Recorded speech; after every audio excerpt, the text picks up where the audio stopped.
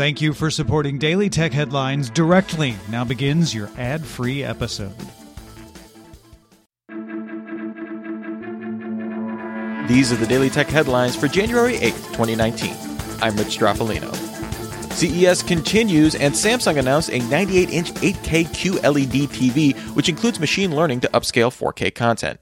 It and other Samsung TVs will offer Google Assistant compatibility to interact with the TV, but only with a separate Google Home device. Bixby will still be the native voice control built into Samsung sets. Meanwhile, Sony announced an 8K LCD TV and a 4K OLED TV as part of its Master Series. The Z9G 8K comes in 85 and 98-inch models, while the A9G runs 55, 65, and 77 inches. Sony says its 8K TVs all have an algorithm to provide exceptional detail and contrast for a more realistic picture that represents the creator's intent and uses a proprietary algorithm for upscaling 4K content. Both models offer Dolby Vision and Atmos, run Android TV, and will support Apple's AirPlay and HomeKit. No pricing or ship dates were released. Meanwhile, Panasonic announced the 55 and 65-inch GZ2000 series of 4K TVs, the first OLEDs offered by the company. The GZ2000 supports HDR10 Plus and Dolby Vision for HDR and is equipped with a CPU designed to speed HDR processing, providing the correct color in changing brightness and contrast conditions. The TV also supports industry-standard Kalman test pattern calibration for further color accuracy. The GZ2000 also has upward-firing Dolby Atmos speakers and supports Google Assistant and Amazon Voice services, but currently lacks a price or release date. Finally, TLC announced a 75-inch version of its 4K HDR Roku TV with Dolby Vision HDR10 for less than $1,700. Pre-orders are available now, with shipping in a couple weeks. TCL also introduced the first Alto soundbars, either standalone or bundled with a wireless subwoofer, and its first headphones. 4 models will start rolling out with wired in-ear and earbud models coming February 1st.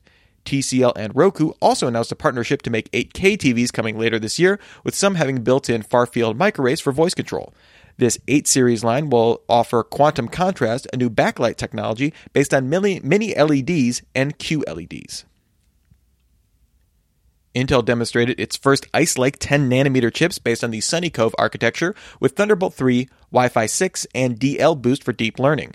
Intel says PC makers will have devices with Ice Lake processors on the shelves by the end of 2019, showing what appeared to be a Dell XPS 2-in-1 demo unit. Intel also announced 6 new desktop 9th-gen chips from the Core i3 up to the Core i9 shipping later this month, and said it would bring the 9th-gen processors to laptops in the H series sometime in Q2. Intel also announced a partnership with Comcast for 10 gigabit per second service and Wi-Fi 6 connectivity as an alternative to 5G using Intel's Puma system on a chip. Comcast expects its first 10 gig service to arrive in 2020. But if you're into 5G, Intel has something for you too, don't worry. Project Athena is Intel's push to get companies to make Ultrabooks with 5G and AI support using Intel specs, though Intel isn't sharing what those specs are publicly yet. The idea is kind of similar to the Ultrabook standard. A roadmap is being shared with manufacturers with Acer, Asus, Dell, Google, HP, Innolux, Lenovo, Microsoft, Samsung, and Sharp all working on Project Athena and including Chrome and Windows. And Intel is working with Facebook on an AI chip due in the second half of the year to go up against AI chips from NVIDIA and Amazon Web Services. The chip is designed to help with inference, which puts AI algorithms to use. Intel has the predominant market share in inference chips, so not all that surprising that they're working with Facebook. HTC showed off the Vive Cosmos that has cameras that don't require external tracking equipment and can be powered by a PC, laptop, or possibly at some point, even a smartphone. No price, but it's expected to launch later this year. It features a flip-up screen so that you can see the world without having to totally take the headset off. HTC also showed a new version of the Vive Pro with eye tracking called the Vive Pro Eye coming in April. And HTC announced VivePort Infinity, an upgrade to the subscription service that includes access to 500 titles. The previous subscription only allowed 5 games a month. The new service launches April 5th, but we don't know how much it will cost. Finally, HTC is working with Mozilla on a browser optimized for virtual reality. Amazon announced new additions to their Smart Lock lineup. Amazon Key, the system that allows couriers to unlock your door and leave packages inside and isn't creepy at all, is now called Key by Amazon. It also is adding Key by Garage so that they can leave your Amazon deliveries in your garage rather than your house or car. There's also Key for Business, which lets building managers control hours and entry for deliveries. Then there's the Slage Encode Smart Wi-Fi Deadbolt coming in Q1. Ring doorbells are also getting key access, so you can look at your Ring monitor and unlock the door if you verify that it's someone that should have access.